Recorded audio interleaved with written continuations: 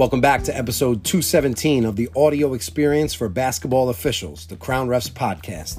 In this episode, Zack is back with Video Rules Talk episode 8, as we've enhanced this show to include video now and provide you that visual to help you better understand the rules. In this episode, Zack discusses the NFHS points of emphasis just in time for the upcoming 21-22 season. He covers everything you need to get prepared for this season. Hope you enjoy this episode and it brings you a lot of value. Do me one last favor before you listen. Have a great rest of your day. The 21-22 season is right upon us, and we've got 5 new points of emphasis this season to focus on. Let's talk about those.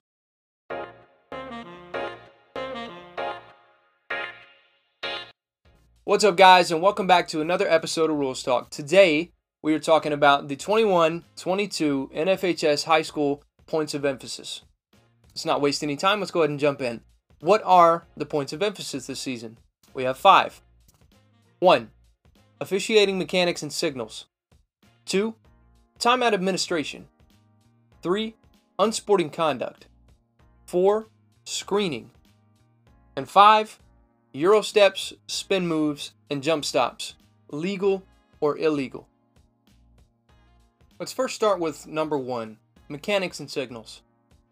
The NFHS Basketball Rules Committee expects officials to adhere to the approved mechanics and signals. I'm not going to read the rest of this here, and I'm not going to do a deep dive today on our mechanics and signals, but the one thing that we do need to know this season is that the punch or team control foul has been eliminated. It is no more. Instead, we're going to go back to the old behind the head player control foul. That's going to be used for both player control and a team control foul. This time you have an illegal screen, got the foul, behind the head. Point. No longer will you call the foul and use the team control foul signal. Let's talk about number 2, which is timeout administration. Who can call timeouts? When can they be called? If a coach calls a timeout, does that mean they automatically get that timeout? Well, let's take a look at NFHS Rule 5-8 and specifically Article 3. So a timeout request can only be granted if there is player control, if I am holding or dribbling a live ball as seen here. A timeout can also be granted if the ball is dead unless a replacement of a disqualified or injured player or a player directed to leave the game is pending and a substitute is available and required. So to answer the question that I had a minute ago, a timeout request must be granted in certain scenarios only. Just because a player or a coach requested that timeout, that does not mean they get it. The committee is concerned that officials are granting timeouts during loose ball scenarios. For example, if a pass has been deflected or an interrupted dribble and then you have 2 players both going to attempt to secure control of that ball, they're concerned that we as a whole are granting those timeouts when no player control exists. So it's important to know, again, when does player control exist? That's when a player is holding or dribbling the live ball. Let's just make sure we slow down and we're not granting timeouts during loose balls. The third point of emphasis we have today is unsporting conduct. The committee is concerned about inappropriate conduct by players, bench personnel, coaches, officials, and spectators. Programs are educationally based, and conduct that is not tolerated in other educational settings shall not be accepted. To that point, this is probably an area of the game where we could all get better, myself included. We have a tendency to be too nice with players and coaches. We'll get to that in a minute. I'm going to read off of the committee's list here. A, game management needs to pay particular attention to spectators. We don't want to go out of, come off the court and start dealing with fans. We want to make sure our game management handles that. So it's important, as in point B here, to remind our game management to handle those things before problems arise. Point C from the committee here is very important. Officials should not tolerate inappropriate conduct from players and coaches.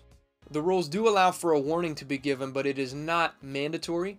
We do not have to give a coach a warning before giving him or her a technical foul. So it's important that we are enforcing the rules as written. And luckily for us, we do have some examples of what should be technical fouls by rule without a warning. So let's go over to Rule 10-5 and take a look at that. Rule 10-5, Article 1, the head coach and all bench personnel shall not commit an unsporting foul. Some examples of unsporting fouls are disrespectfully addressing an official. All of this stuff also applies to players as well. B, attempting to influence an official's decision. C, using profane or inappropriate language or obscene gestures. And finally, D, disrespectfully addressing, baiting, or taunting an opponent. All of these things are, by rule, technical fouls. Of course, we can work with them a little bit. We want to try to talk them out of these situations, but if a player is cursing at you or another player, automatic. You don't have to think about that. That's a technical foul. The same thing with coaches and anybody on the bench. They are not allowed to disrespectfully address you. They can't rise from the bench, in reaction to your call. They can't try to influence your decision by repeatedly, standing up and trying to give a travel signal. So that's something you take up with the head coach. Coach, please help me out with your bench. I can't have them standing up every time we make a foul call. Something like that. If you look at Rule 10-4, Article 6, the unsporting fouls, the examples given here are almost the exact same. We have disrespectfully addressing or contacting an official or gesturing in such a manner as to indicate resentment. B, we have using profane or inappropriate language or obscene gestures. C, baiting or taunting an opponent.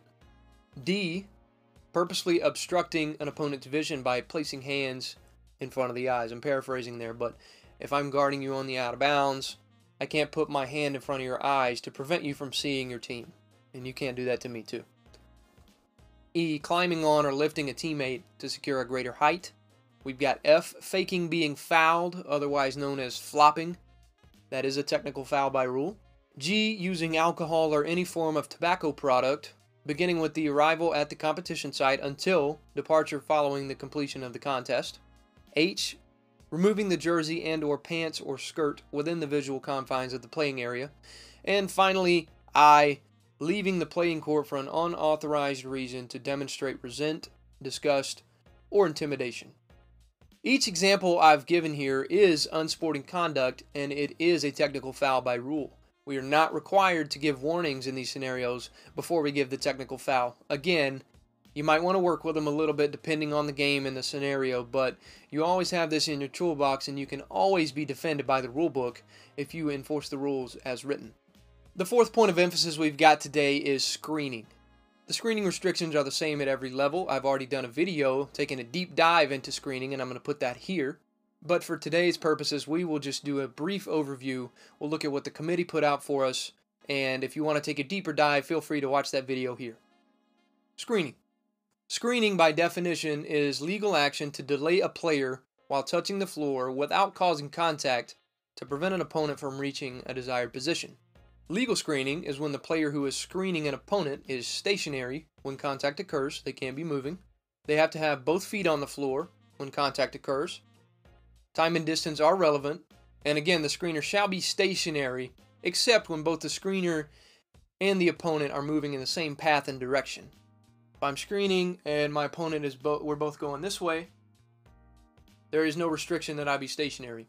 Illegal screening is when the player who is screening an opponent is moving when contact occurs, does not give sufficient distance in setting a screen outside the field of vision of a stationary opponent when the contact occurred, does not respect the elements of time and distance of an opponent in motion when contact occurred. And we all know D, a player may not use arms, hands, hips, or shoulders to force movement through a screen, or hold the screener and then push the screener aside in order to maintain a legal guarding position. If the screen is set within the field of vision of a stationary opponent, the screener may establish a screen as close to the opponent as desired, providing there is no contact. If the player you are screening can see you, the only requirement is that you do not touch that opponent when you're screening. I can get as close as I want. For example, I could be this close. And as long as I haven't touched you, I'm good. I'm legal. If the screen is set outside the field of vision of a stationary opponent, the screener must permit the opponent to take one normal step toward the screen without making contact.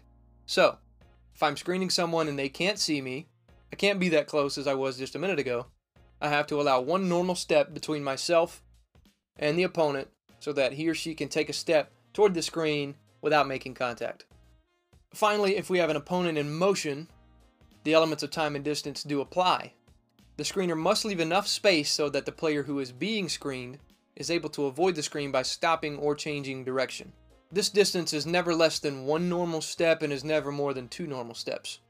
That's a brief overview of the points of emphasis for screening. Again, make sure you check out that video where we take a deep dive. We look at some video examples of screens, what's legal and what's illegal. For now though, let's move on to the last point of emphasis, which is Euro steps, spin moves, and jump stops, legal or illegal. This can seem like a lot to cover in one point of emphasis, but really it all boils down to the pivot foot. All of these moves have to be executed within the parameters of 4-44, the traveling rule. It's impossible to officiate traveling if you don't know the rule, 1, and 2, if you can't identify the pivot foot. So let's take a look at Rule 4-44. Let's look at all the restrictions for traveling, and then after we read them, we will break them down. The first one here, Article 1. A player who catches the ball with both feet on the floor may pivot using either foot.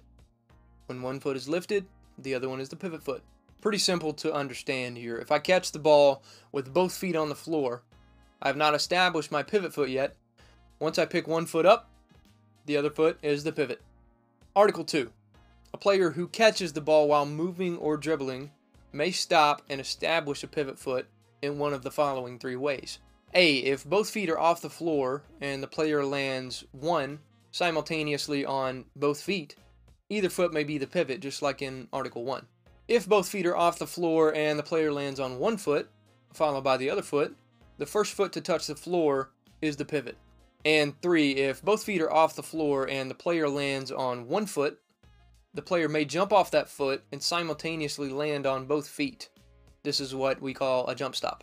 Neither foot can be the pivot in this case.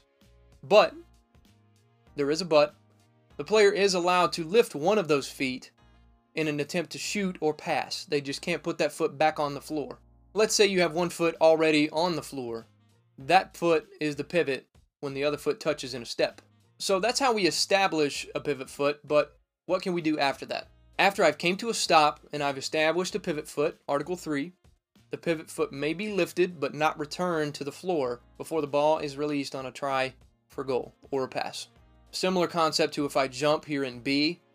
If I jump, I'm removing my pivot foot from the floor, so I can't return that pivot foot to the floor. So you see this, if I jump and I don't pass, I can't get a shot off and I come back down. The reason that's a travel is because I've lifted my pivot foot and then put it back on the floor before I've shot or passed. Point C, here in Article 3, the pivot foot may not be lifted before the ball is released to start a dribble. You see this a lot of times at the top of the key, on the wing, the player's ripping through and they're trying to make a quick move to the basket. And before they've released the ball to start a dribble, the pivot foot is lifted. This is a travel. Article 4. After coming to a stop when neither foot can be a pivot, such as in the jump stop example we gave a second ago, one or both feet may be lifted, but may not be returned to the floor before the ball is released on a pass or a try for goal. Players coming down the lane, jumps off one foot, lands simultaneously on both. They can still lift one foot to shoot. They can lift one foot to pass. They can jump. They just can't return those feet to the floor before they do one of those 2 things. What's different here is that neither foot may be lifted before the start of a dribble. Similar to if one foot, the pivot foot, has been established, you can't lift that pivot foot before you start your dribble. In this scenario, when we have a jump stop, you can't lift either foot before you start the dribble because neither foot can be the pivot.